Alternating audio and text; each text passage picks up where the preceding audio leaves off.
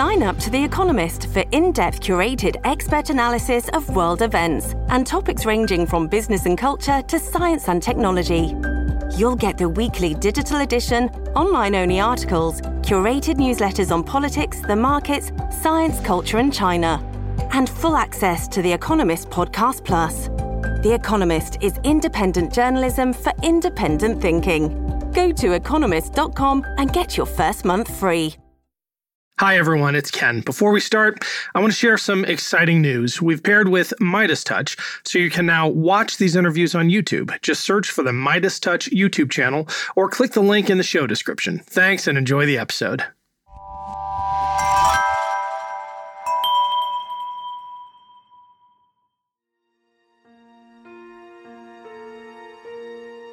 Anti-fascism is not just an idea, it's a way of life. These neo-Nazis are dedicated to spreading propaganda, to recruiting, to radicalizing people every day, to pushing the Overton window so that the Republican Party starts to use their hateful rhetoric against minorities, against the LGBTQ plus community.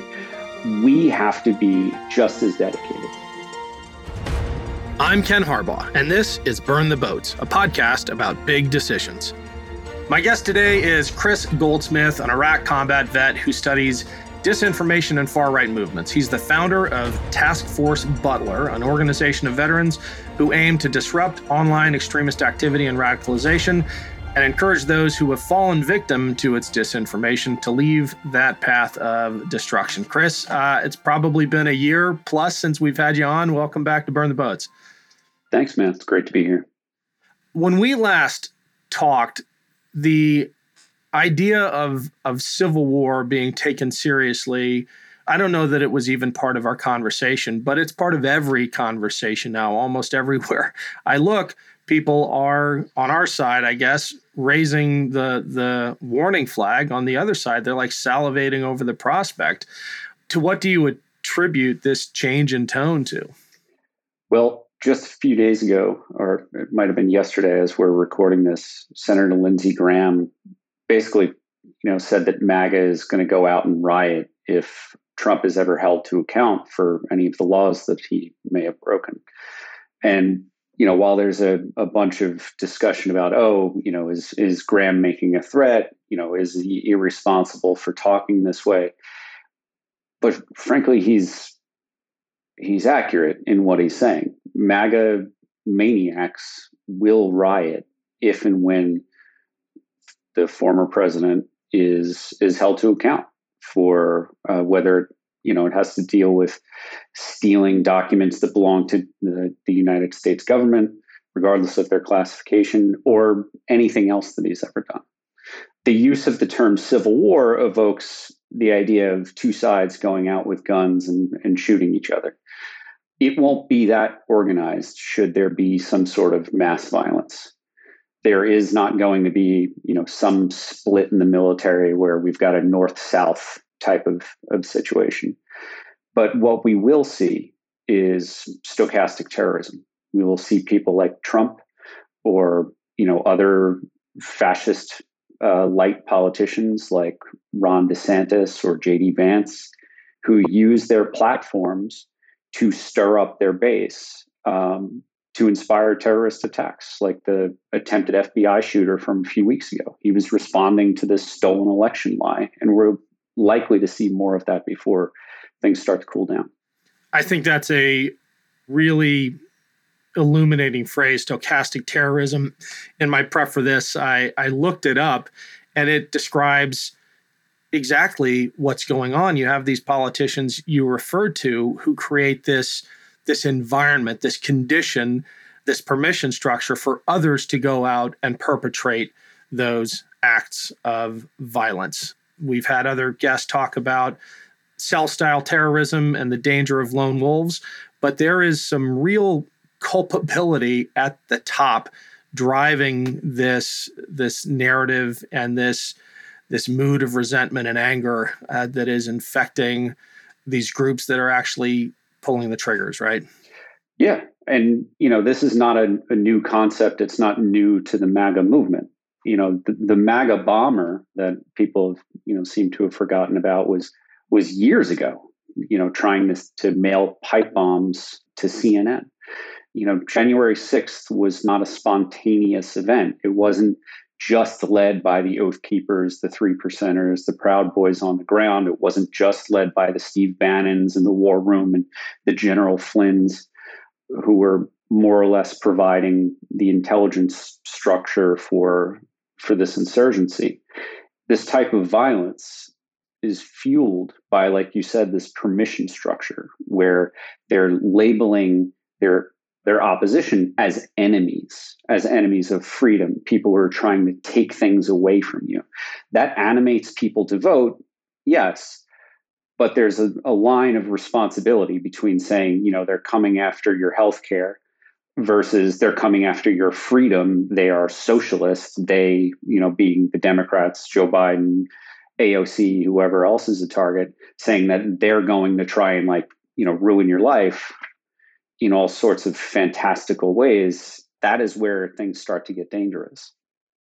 It is telling that Joe Biden and Democratic leaders are encouraging Democrats and freedom-loving actual patriots to go out and vote, while Lindsey Graham and others are inciting their followers to riot.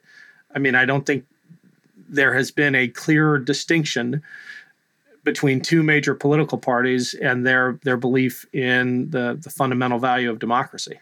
Mm-hmm. Yeah, and I think that it's something that we should note anytime that someone like Lindsey Graham comes up, that he served in uniform for decades. This is a man who understands strategy, understands the concepts of insurgencies, and he understands what it takes to inspire violence. He's not a stupid man. He was a lawyer. He is a lawyer.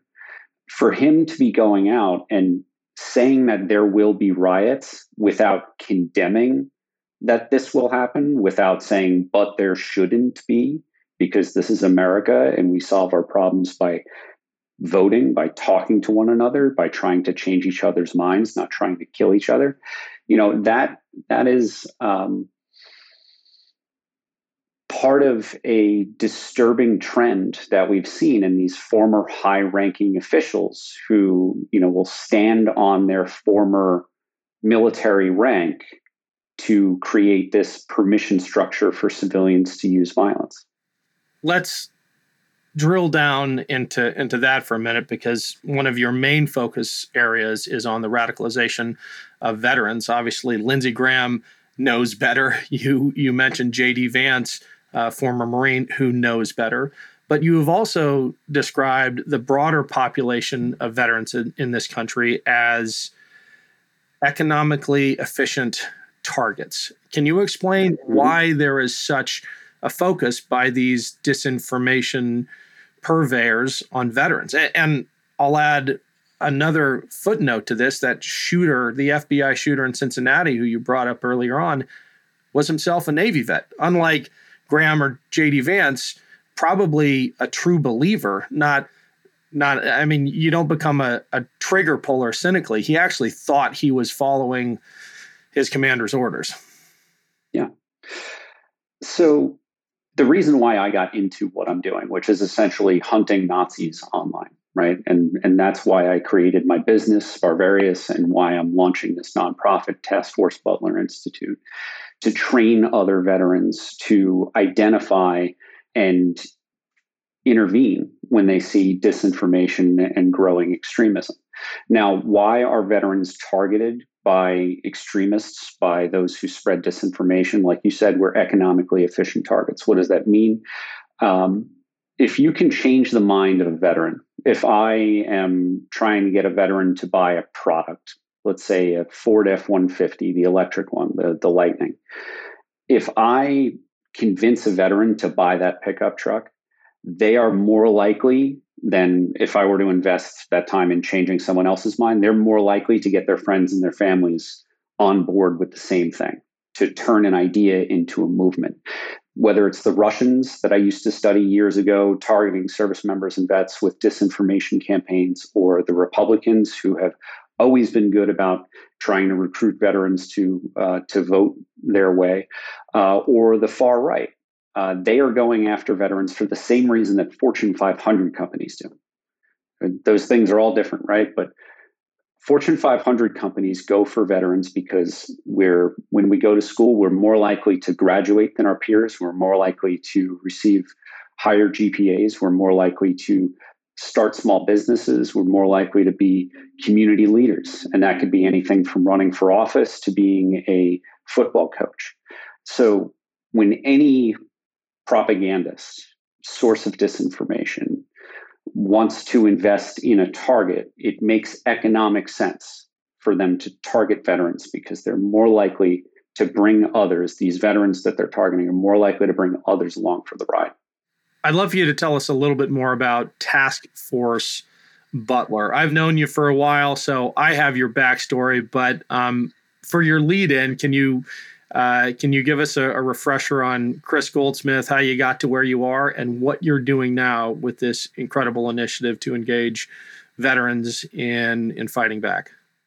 Sure. So Task Force Butler Institute and this idea of using open source intelligence techniques to discover and disrupt disinformation and extremism is actually built on years of my research at a veterans organization.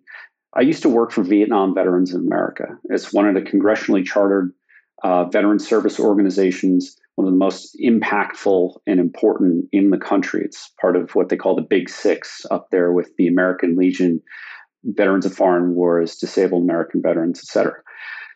While I was at Vietnam Veterans America, I was in an organization by and for people in their 70s. So naturally, being the millennial in the office, even though my job was policy and government affairs, I was also helping their communications staff manage their social media pages. And one day, I noticed that there was an imposter Facebook account using our logo, our name, photos of our CEO of Vietnam Veterans America, and I also noticed that they had 250,000 followers in what was essentially a brand new Facebook page. Compare that to our 10-year-old at the time Facebook page that had something like 75, 80,000 followers, right? So when I first saw this, I'm thinking, oh man, we got to reach out to this member and we got to offer them a job because they're doing a great job promoting our organization.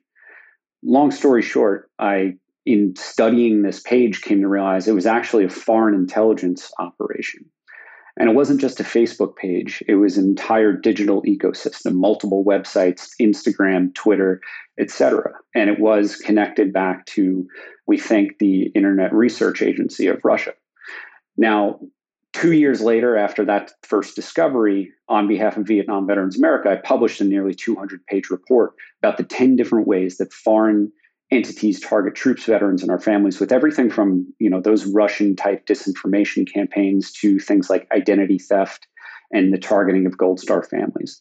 But the one common thread that came through almost all of those chapters to build audiences, to build engagement, was the injection of racist and xenophobic narratives into veteran spaces by these foreign groups. And this could be, the Russian Intelligence Research Agency, or it could be literally like those Nigerian scammers, right? Targeting individuals for romance scams. And over time, I published that in 2019. Since then, all of the time, the years that I spent looking outwards at the threats to the United States and to our community, those threats no longer seem nearly as relevant compared to the domestic threats. Leading up to January 6th, I was working for a private firm, collecting intelligence, infiltrating hate groups and unlawful militias, and writing reports, basically intelligence reports for a private company. I don't know where they went. Signed an NDA, so I can't really talk about any of the details, but I can say that my intelligence reports didn't make it to the right people ahead of January 6th. And on that day, on January 6th, my workstation here kind of looks like a space station. I've got screens from here to here, right? I watched the insurrection from the perspective of the insurrectionists. 7 different screens, 7 different live feeds, all around the Capitol, in the building. I know the building. I've worked in DC, on and off for years. That's when I decided I need to go my own way, launch my own company. It's called Sparvarius. And I had every intent of just, being a consultant and working in security, making sure that my reports make it to the right people to try and save lives and preserve democracy. But every time I talk about what I do, I've had veterans reaching out to me on LinkedIn, on Facebook, on Twitter saying, hey, how can I get involved? And it took me a couple of years, but I finally came up with the idea of Task Force Butler Institute, which would train veterans not just to perform open source intelligence investigations, but to work as part of a team using a centralized database, which would essentially become an extremism database where we are able to track the real world activities and online activities of everyone from like a General Flynn type figure who's massively influential in the QAnon movement to individual veterans who've raided the Capitol as part of the insurrection. You're mostly, it sounds like, focused on veterans. I would love to get your sense, though, of what kind of problems we face in terms of radicalization and extremist ideology within the active duty military. Because a lot of the talk of civil war, I think, confuses the two, and it's an important distinction. Yeah.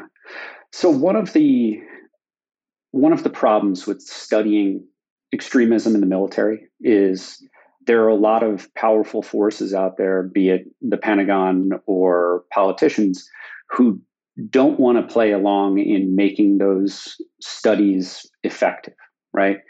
When a member of Congress asks the Pentagon, and they genuinely want to know, how many extremists have you kicked out of the military in the last 5 years? Is the rate increasing?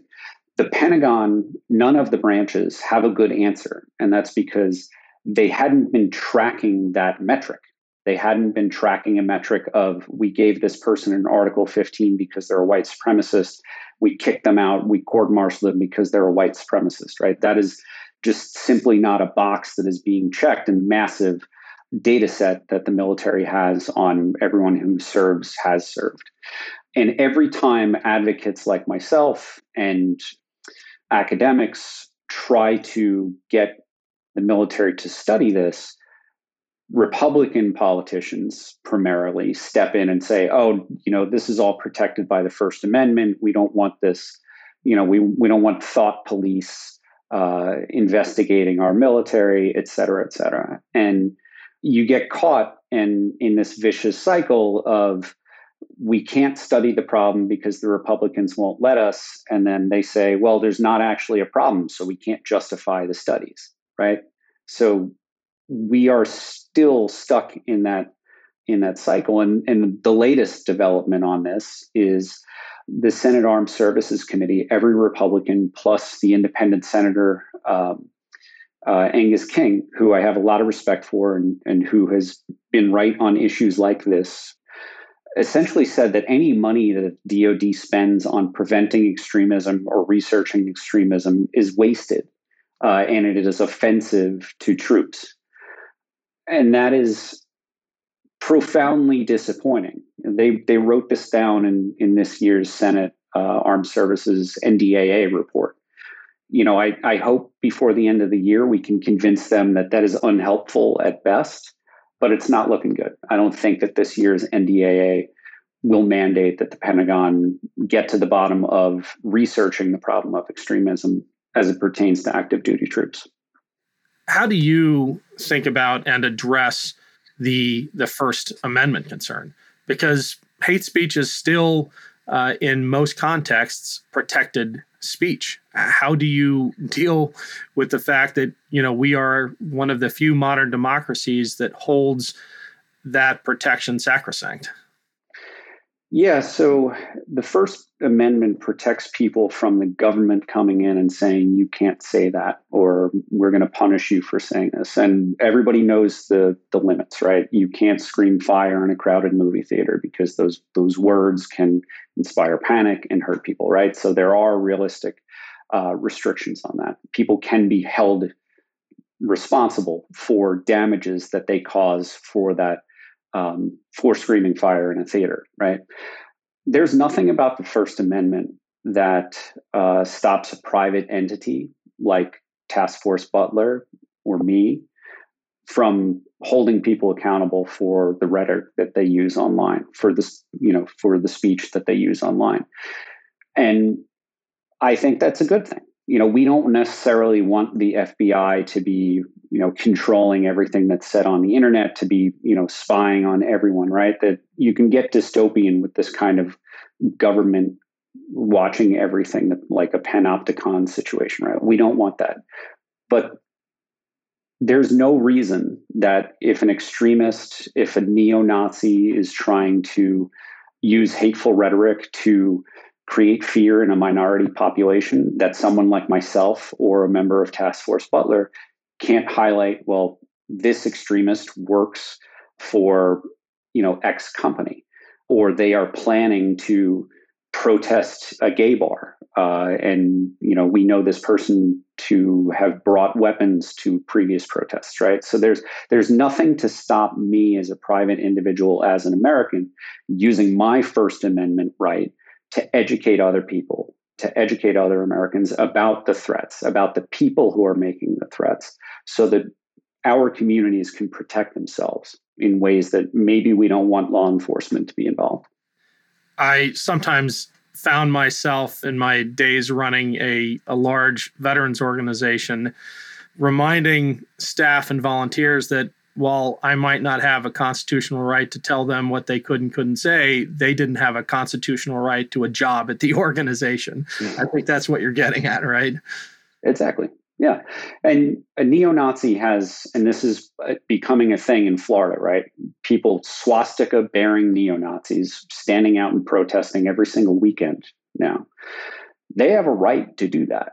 But me and my organization also have a right to identify that masked individual and let their communities know that the person, in their community is a neo-Nazi, and that those neo-Nazi beliefs are potentially life-threatening to their community. It goes down to a specific example. So I infiltrated the neo-Nazi group Patriot Front, and I've been doing it over and over for a couple of years. But in 2020, I infiltrated them, found out where Thomas Rousseau, the founder and leader of this organization, found out where he lived. Well, after he got arrested, things like his address, his biographical details became public information, right? So I took that public information, and when an article came out explaining how Patriot Front is a fascist, racist organization who advocates for a white ethno-state, through genocide, right? I took that, made it into an information packet, and engaged in a community notification campaign. I drew out a circle on a map and got 200 addresses for everyone who lived within a quarter mile of Thomas Rousseau, then in Grapevine, Texas, now in Haslett, Texas. And I spent my own money, hundreds of dollars, to print out hundreds of copies of these reports, stuff these envelopes, buy the stamps, and mail it to his whole community. The reason that I did that is because I know there are minorities who live in that community. And if I had a kid who lived down the block from a neo-Nazi, I would want them to know that if they see the red Camaro with, the goofy kid with the cowboy hat driving down the street, that they should get out of the street, because this neo-Nazi might just one day, choose to kill a kid of color.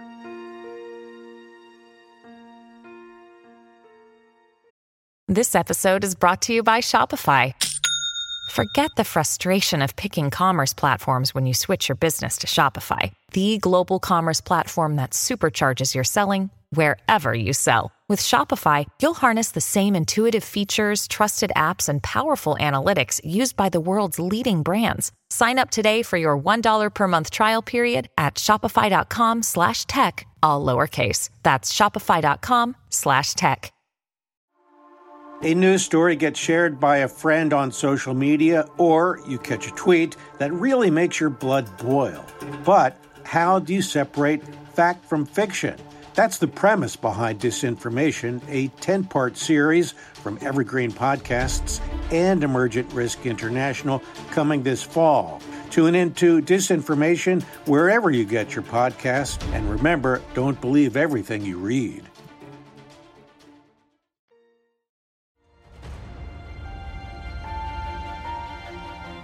My sense, and I've gotten to know you over the past year and change, is that you don't do anything halfway, and I'm wondering, and I feel like I do know you well enough to ask this, if the look is intentional. And for those who are just listening to the podcast, Kris is like a character out of Sons of Anarchy. Does that help you get in?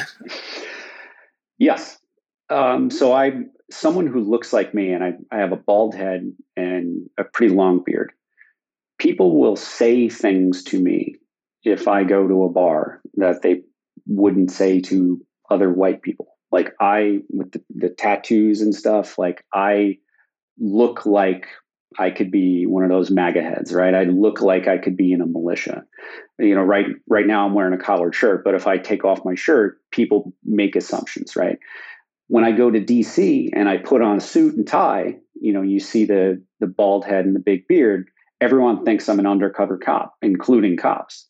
So I recognize, I've got a different kind of white privilege. I look like I could be law enforcement, or I could be an undercover cop, or I could be a neo-Nazi. And I use that as part of my work to gather intelligence in the field. You've been doing this for a long time. You also have an appreciation of history. And I'm wondering if you think that the Nazism that is so obvious today, the white supremacy that we're being inundated by, is on the rise, or is it just bubbling to the surface and it's always been there but has permission to expose itself now? It is absolutely on the rise. So again, I mentioned Patriot Front before. This is a neo-Nazi group that is primarily Gen Z and some millennials.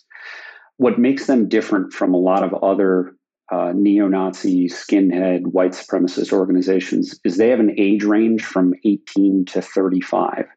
They are specifically targeting young folks so that they can not just have an easier time, I think, pushing propaganda on them, because these are folks who don't have as much life experience and who might be angry and more likely to be economically insecure and therefore easier to manipulate.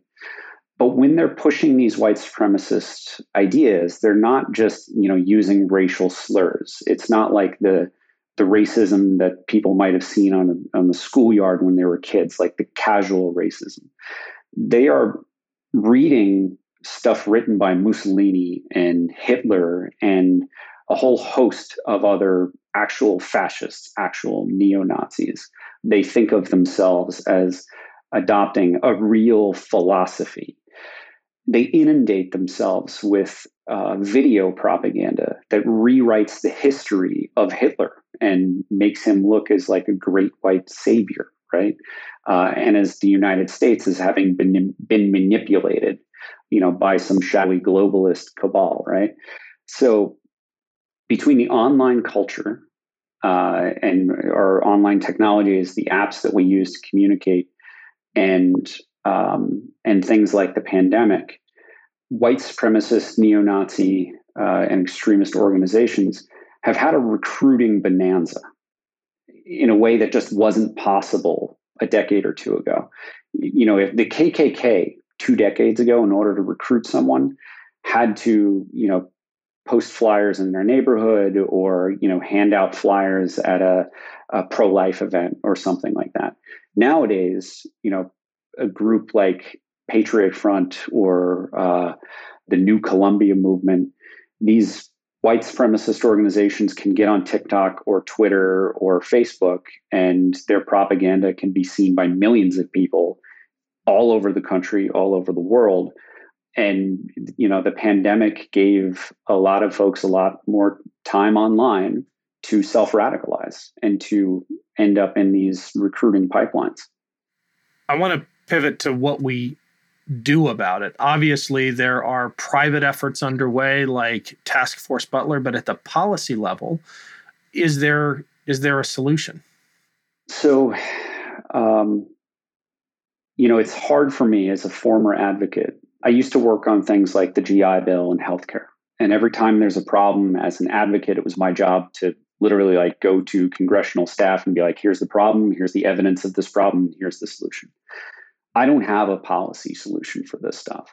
What I do have is the idea of imposing costs, social and economic costs, on fascists as a way of life.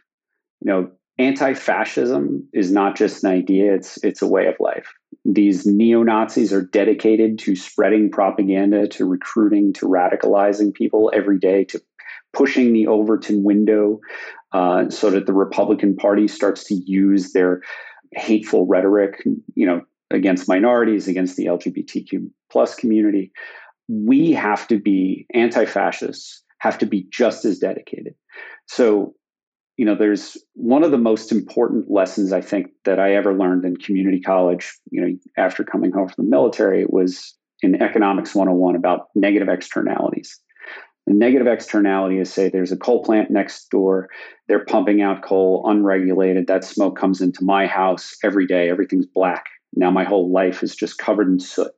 I could get cancer from it. Well, government solves these problems by taxing and regulating that coal plant, not just to, prevent danger from happening to me, the neighbor, in the future, but to compensate me. So they tax them so that I am better off than I had been after being damaged by my neighbor, right? So these neo-Nazis have been able to operate virtually unopposed for years, recruiting, radicalizing, targeting minority populations to instill fear. What we have to do is take that negative externality and turn it back on them. If they want minority communities to be scared, we have to figure out a way to expose these individual neo-Nazis, and impose social and economic costs. So sometimes that's the justice system. If there's evidence of a hate crime, we can give that to investigators, to state, local, or federal law enforcement, and maybe the criminal justice system will take care of them. More often than not, hate crimes aren't prosecuted. So it's up to us to notify, their employer, their wife, their girlfriend, their families. Let them know that they've got a neo-Nazi in their life so that they can keep themselves and their community safe.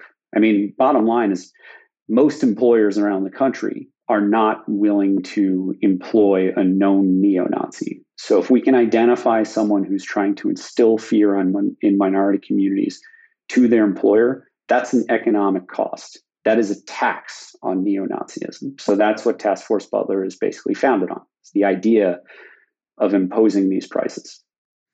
I think that's great, and I applaud the work that you're doing, but I have to imagine that one of the challenges of imagining a policy solution is that one of our major political parties is developing this weird symbiosis with the far right. I mean, the leader of that political party told the Proud Boys to stand by in the event that he lost an election. Correct me if I'm wrong, but is it the Proud Boys that are designated an extremist organization by Canada?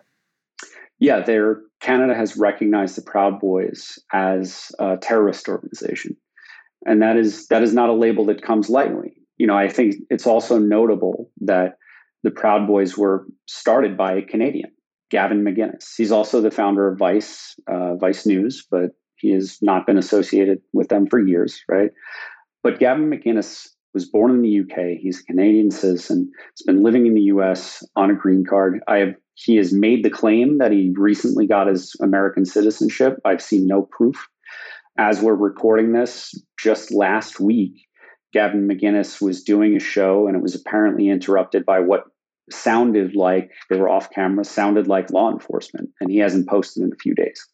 So, if his home country, if he still is a Canadian citizen, has designated the organization that he started as a terrorist organization, I wonder if the feds would be willing to hand him over to face justice. I want to finish with a little more on Task Force Butler, because the historical reference is not only fascinating, it's opened my eyes. Obviously, well, not obviously, but General Butler is a legendary Marine, but you talk about on your website his involvement in the bonus marcher scandal. And I had always read about that as an event that drew a bunch of hungry, desperate veterans clamoring for justice. But there's a backstory there to these tens of thousands of veterans gathered on the National Mall. They were being, towards the end, provoked and instigated by industrialists who wanted to overthrow the government. Do I have that right? That's correct. Yeah. So there's a book that I keep on my desk, Gangsters of Capitalism by Jonathan M. Katz. That is a book about Smedley Butler. Major General Smedley Butler was a man of a lot of contradictions. He was referred to as the fighting Quaker. The man was an incredibly effective Marine of the World War I era. Now, when he came home from and retired into civilian life, the man was one of the most well-known Marines ever. He was incredibly well respected, kind of like a General Mattis is for our generation. And he was approached by a group of wealthy industrialists who tried to recruit him into a coup against the United States. And he basically went along with the plot to gather information, started working with the journalist. So the journalist was there to vet the information that he was getting, to vet the story. And they called it the Wall Street coup. They intended to have Smedley Butler lead the bonus army, who were literally camping out on the National Mall, to storm the United States Congress, to storm the White House, and to take over the United States government. And the bonus army, for context, they were demanding things and for the most part that were rightfully theirs, but they were also being manipulated by people who were not on the front lines. And I'm characterizing it that way because in some ways the parallels to January 6th are striking. Yes. Yeah. So the bonus army were the doughboys, right? The World War I vets had been promised while they were overseas that they would get a bonus for every day that they were overseas fighting the war in a combat zone. When they came home, we were on the gold standard. The Treasury only had so much money. They couldn't print it. They couldn't just print more money, right? And that was one of the biggest tensions right now at this point with these industrialists getting off the gold standard, printing money, going into debt, that kind of thing, right? So there was a lot going on behind the scenes. Now, the bonus army went down and went to DC because the Great Depression happened and they were destitute. Their families were destitute. And the parallel to what happened in 2020 and 2021 with Trump's insurrection, is similar in that those folks who went down to storm the Capitol on January 6, 2021, they thought that they were entitled to something. They truly believed that the election had been stolen, that their democracy was at risk. Now, that doesn't make them not responsible. They should be held legally responsible, spend some time in prison, especially the ones who actually committed violence that day. But the manipulation of not just Americans, but American veterans on and around, the time leading up to January 6th goes to show how much of economically efficient targets we were. There have been several hundred people who've been charged. We've seen veterans were at the core of the planning and execution of the violence that day. And we've seen that those veterans, their presence, their experience, helped them to lead the mob on that day. So this is, a multi-generational thing that we've seen. People trying to manipulate veterans into destroying our own democracy. Well, Kris, this has been an extraordinary conversation. Thanks so much for joining us. Where can people go to learn more about Task Force Butler? TaskForceButler.org. You can read a little bit more about the history of General Smedley Butler. You can sign up, and if people want to support us by donating, we absolutely appreciate every dollar that you can send us, because we're using it to train veterans to engage in this type of investigation and to hold fascists accountable for for what they're trying to do to destroy our democracy from within. Well, keep it up, Kris. It's been great having you on. Thanks a lot, brother. Thanks again to Kris for joining me. You can learn more about his organization at taskforcebutler.org. You can also find him on Twitter and Instagram at KrisGoldsmith85. Thanks for listening to Burn the Boats. If you have any feedback, please email the team at kharbaugh@evergreenpodcasts.com. We're always looking to improve the show. For updates and more, follow us on Twitter at team_Harbaugh. And if you enjoyed this episode, don't forget to rate and review. Burn the Boats is a production of Evergreen Podcasts. Our producer is Declan Roars, and Sean Ruhl-Hoffman is our audio engineer. Special thanks to Evergreen executive producers Joan Andrews, Michael DeAloia, and David Moss. I'm Ken Harbaugh, and this is Burn the Boats, a podcast about big decisions.